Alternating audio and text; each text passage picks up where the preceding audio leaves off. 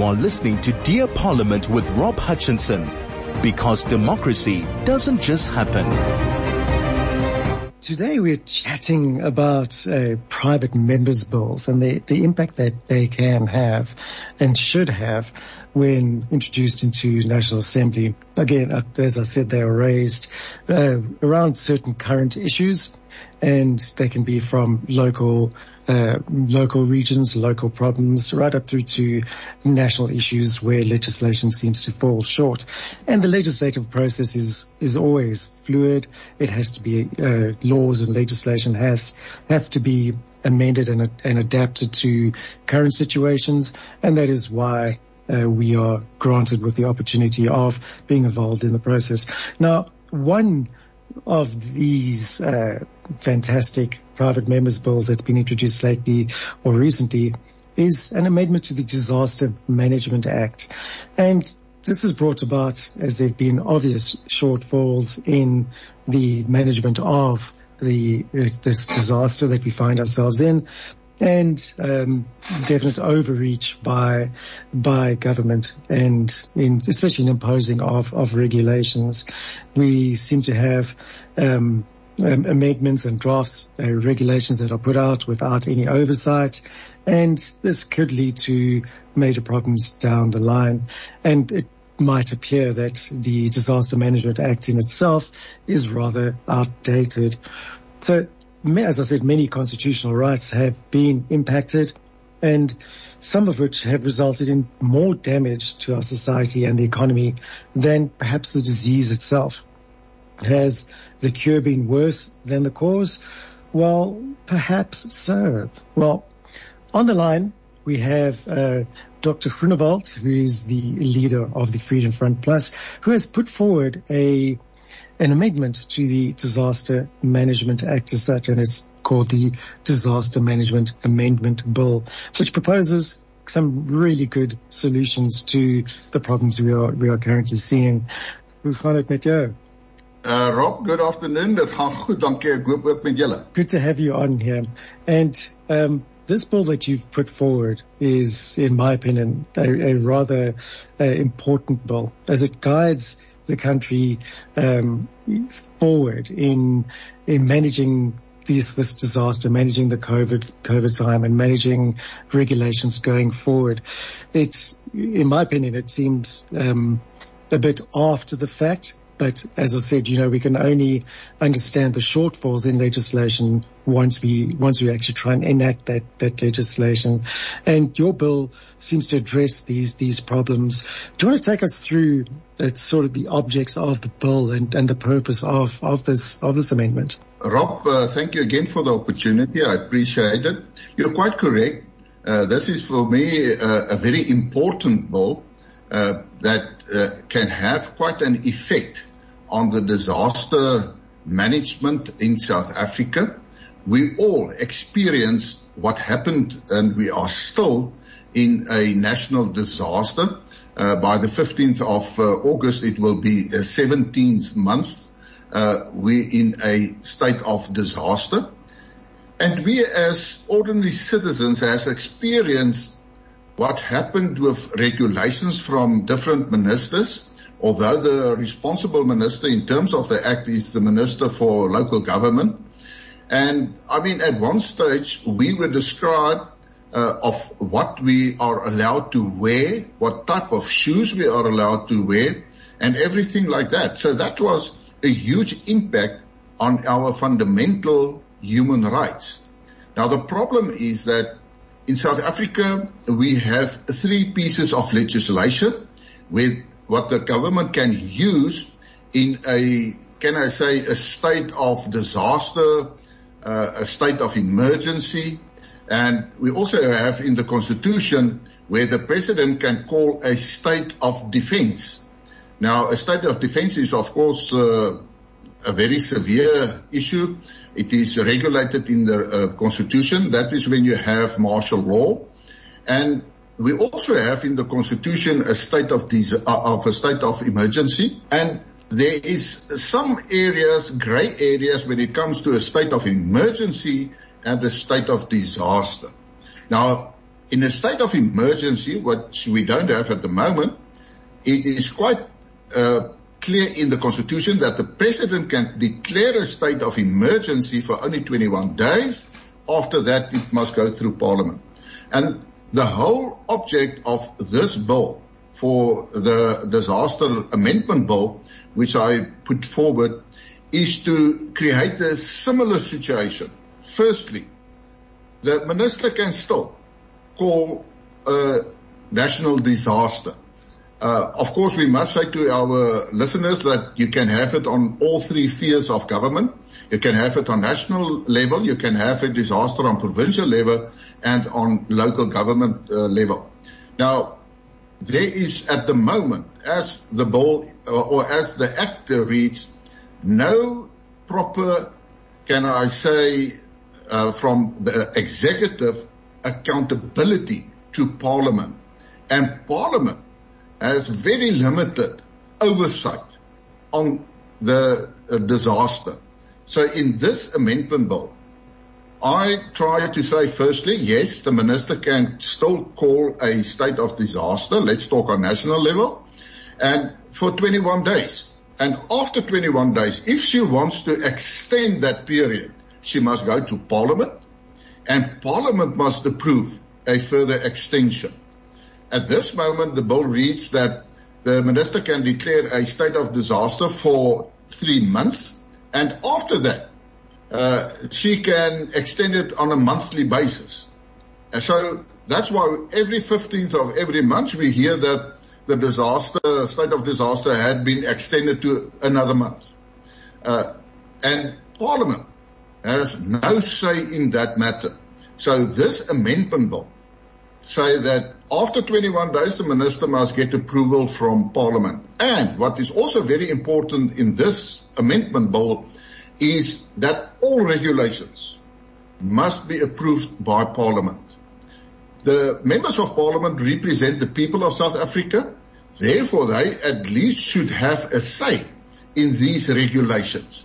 And it's not something new. There are many pieces of legislation. The moment a minister wants to put out certain regulations, those regulations must be approved by the Portfolio Committee or the relevant Portfolio Committee in Parliament. So that's the main aim. In short, I can say, the whole central object of this bill is to make the executive, say the minister, more accountable to Parliament, and Parliament to have more oversight powers on the executive in a state of disaster. And therefore, I call on all role players.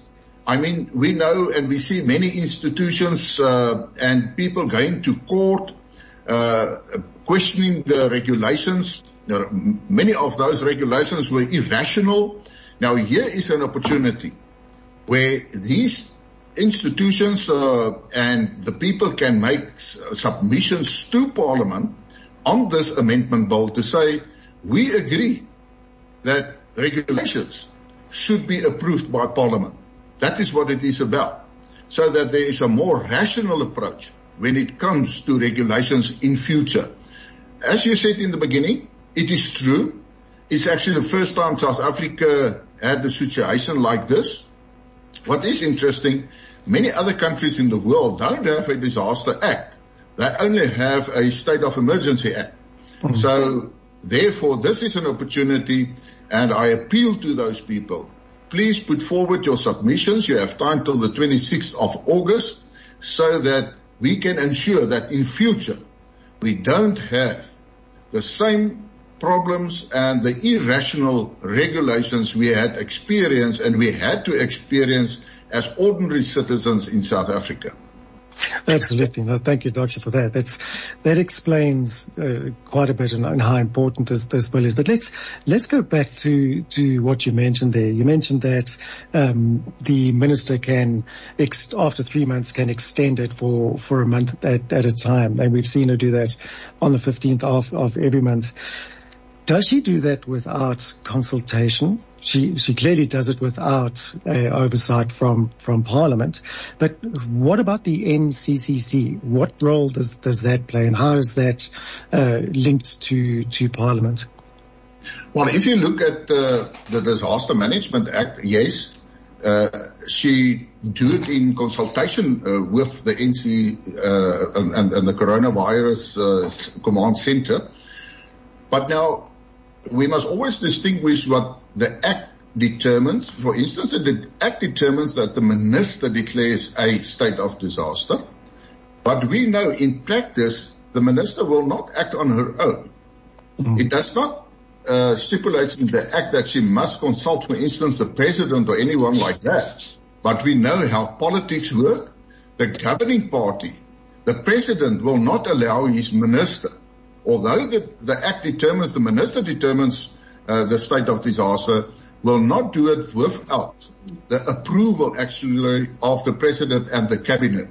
So, yes, I can say behind the scenes, there is consultation, but if you go and look at the Act as it is written, then she doesn't have to do that. But in practice, it is different. So, in terms of legislation, she must then consult with the command center. They have different structures there, and the Act determines and stipulates that she must consult, but then she can make the regulations. And that is what the Act says, and that is part of the problems in the present Act that we experience. Oh, that makes a lot of sense. But the question is still, the observation from my side is that the Minister she can hear those recommendations and she can acknowledge them and so on, but ultimately she has the final say in what gets put forward, especially when it comes to regulations. And we've seen that in other bills from other ministers and other departments as well, where public participation or parliamentary oversight isn't required in the drafting of regulations. Is that not a hindrance to the actual participative democracy process? There's no doubt on that. It is a hindrance. Specifically, we must remember that we are a constitutional democracy.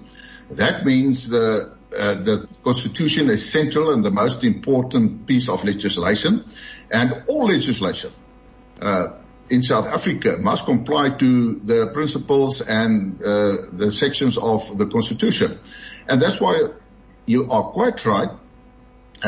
Part of a constitutional democracy is that the people, the electorate, the public, must be able to also put in their views when we talk about legislation. That's why the parliamentary system and the rules of Parliament provides that any piece of legislation, whether it is in this specific case, it is an amendment bill, but even if it is a bill, a normal bill, a piece of legislation for the first time, then it is determined that there must be an opportunity for the public to make submissions and give their views on whether it's a bill or amendment bill, so that Parliament must listen to the people. And yes, everybody say, but Parliament has oversight over the executive. That's true. It's in legislation, and it is also part of the Constitution. But in practice, we have a problem. And the problem is, for instance, if you look at the portfolio committees, yes, the portfolio committee can ask the minister to be present to come and answer on certain questions. If he or she doesn't do it, that he or she can be summoned by the portfolio committee to appear.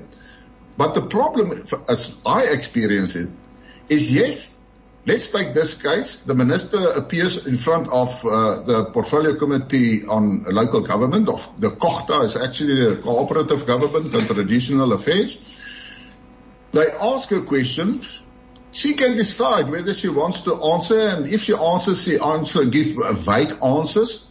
But if she's answered the questions, the committee does still not have the authority to say, listen, we do not agree with this regulation.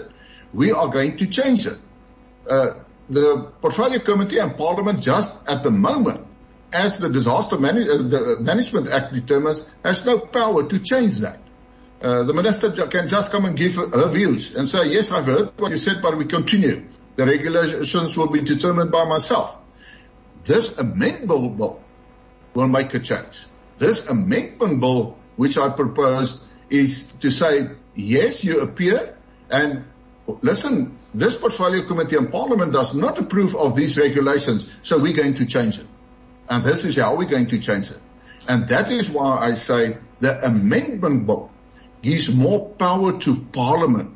Now, I know there are many people that say, but in a case of a disaster, say, for instance, you have an earthquake, you can't just go to Parliament and say, listen, may I then declare a state of disaster? That's not what the bill aims to do. The bill says quite clearly, the Minister can still immediately, if the earthquake happened today, that same day she can declare a state of disaster for 21 days. So she can immediately take certain steps to address the issue and address the disaster. But then after 21 days, if she wants to extend it, she comes to Parliament, we can extend it, and the regulations, and if she's put out certain regulations before the 21 days, Parliament can say, yes, we continue with that, or we're going to change them. And that is what it is about in this amendment bill. Because at present, the Minister, as far as I'm concerned, we talk about accountability. Accountability is not just to say, I'm going to give you some answers, whether you agree or not, I still continue going to do what I wish.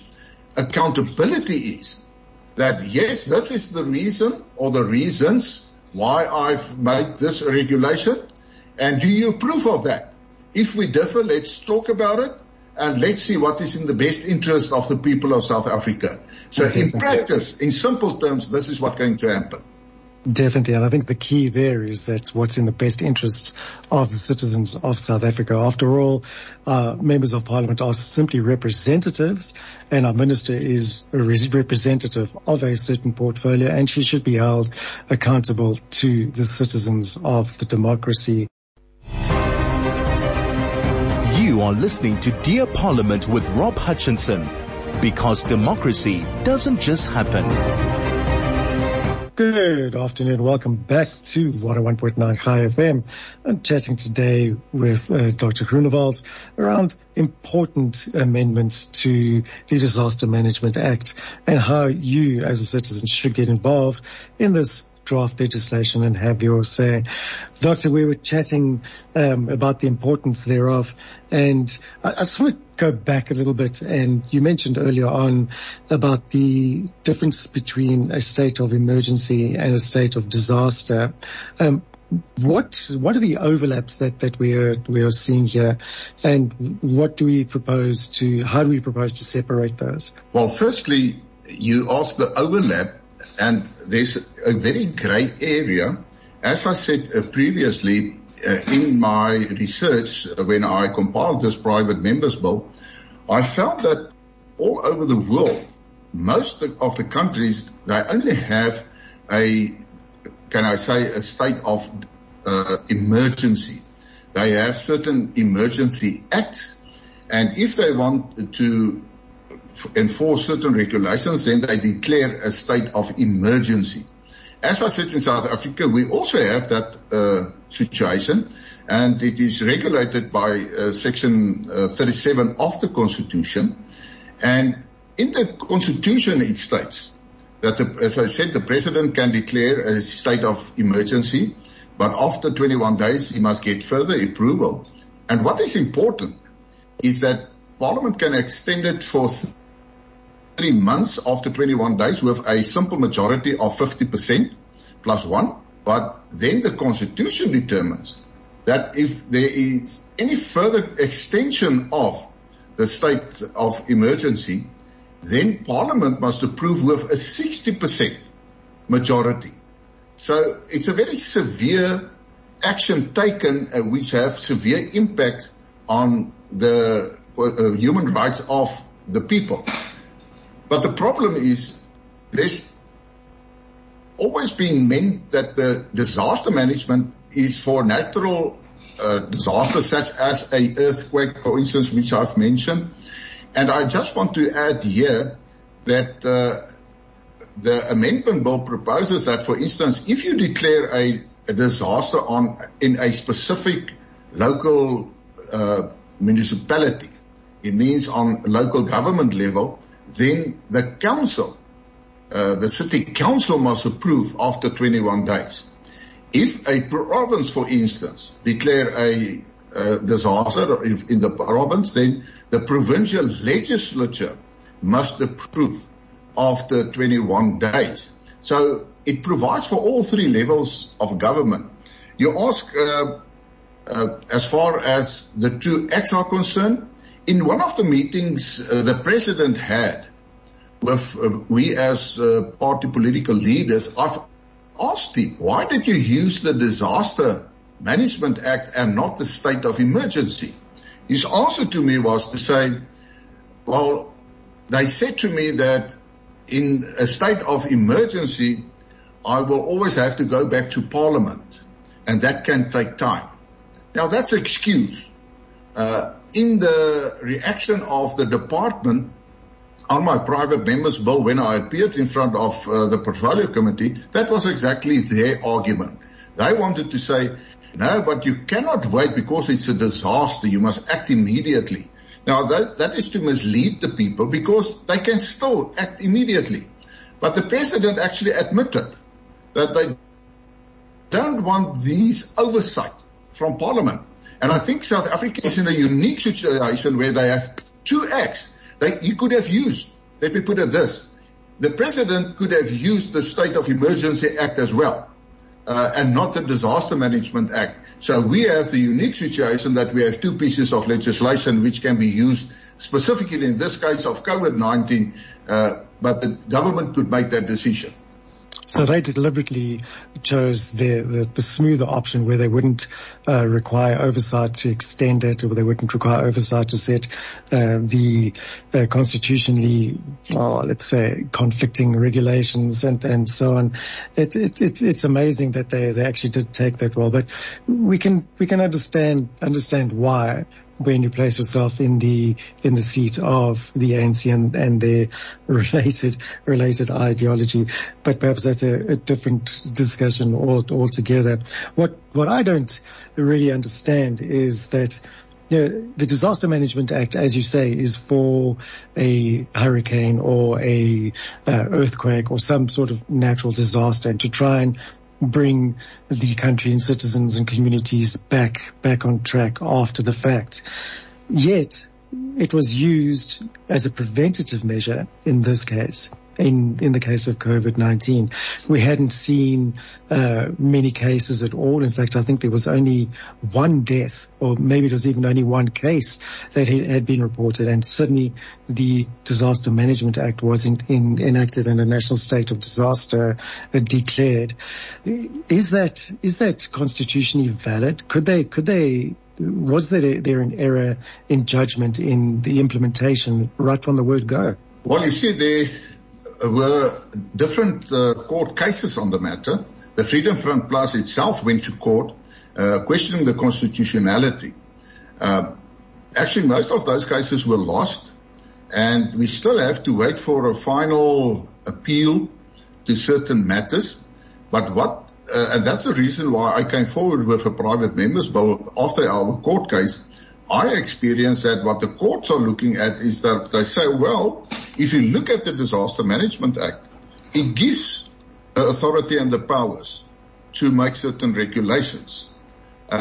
Whether that regulation is irrational or rational, that's a different matter. And in our specific case, we said, okay, the court said you must bring forward the examples. And we've asked the government to give us all the reasons why they made certain decisions to put out certain regulations. We're actually still waiting for that.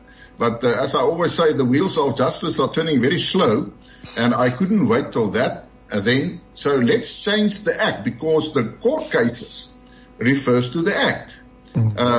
And that is why and you've put it quite good, and to say it was a smooth option.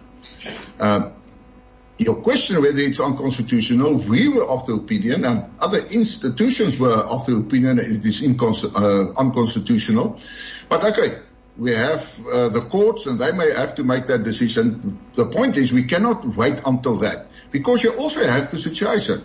At this moment we are on a level 3, but it is not a level 3 like it was previously on a level 3 restriction. I mean, just to refresh the minds, on the previous level 3, specifically last year, small businesses were not allowed to open. Hairdressers, garden services, all those small businesses were not allowed to open. And now we are on a level 3 with adjusted restrictions. So in a certain sense, this is actually proof. And if you look at the infection rate and the numbers, we have more infections than we had last year when we were on a level 3. But then we were not allowed to have open businesses on, as I've mentioned. Now it is permitted. So it is proof that last year's decisions were wrong. It was not necessary to close the economy as the government had did. And you've referred to some ideological views and approaches from government. Yes, we can have a long discussion on that. And therefore, we have proof now that it was not necessary, because you can still control the virus without closing all the businesses. And therefore, and that's why I say that this amendment bill is very important. And I must say, the ANC is not always very in favor of private members' bills, because, I mean, the ANC is the majority party. They have a majority in each and every portfolio committee. But I was quite happy when the committee decided to say, well, let's continue. Let's get some inputs and submissions from the public. So actually, the portfolio committee now is in charge of this bill to put it through the processes. And I'm very hopeful that we can change the legislation to ensure that in future, as I said, there is more accountability and more oversight from Parliament. Absolutely. And that's actually wonderful. And the opportunity for the public to influence the outcome of this is extremely, extremely important. And as you say, I think this is going to be down to public participation and show the parliamentary process and the setters of this bill and the decision makers that there is a keen public interest in this, and to remind Parliament and the committees and the Minister herself that it is always necessary to act in the best interest of society. Although she has consulted with experts in the field and the NCCC as such, there needs to be input from the public for matters that they might have overlooked. Dr. Groenewald, I thank you so much for your time and explaining this wonderful bill. And honestly, well done for introducing this. It's an extremely important bill. And I wish you best of luck. Thank you for joining us today. Rob, thank you. I think we need that luck, but I think South Africa needs it. And thank you always for the opportunity to speak to your listeners. I really appreciate it. And thank you for you as yourself. Thank you, Doctor. We shall certainly catch up again sometime soon.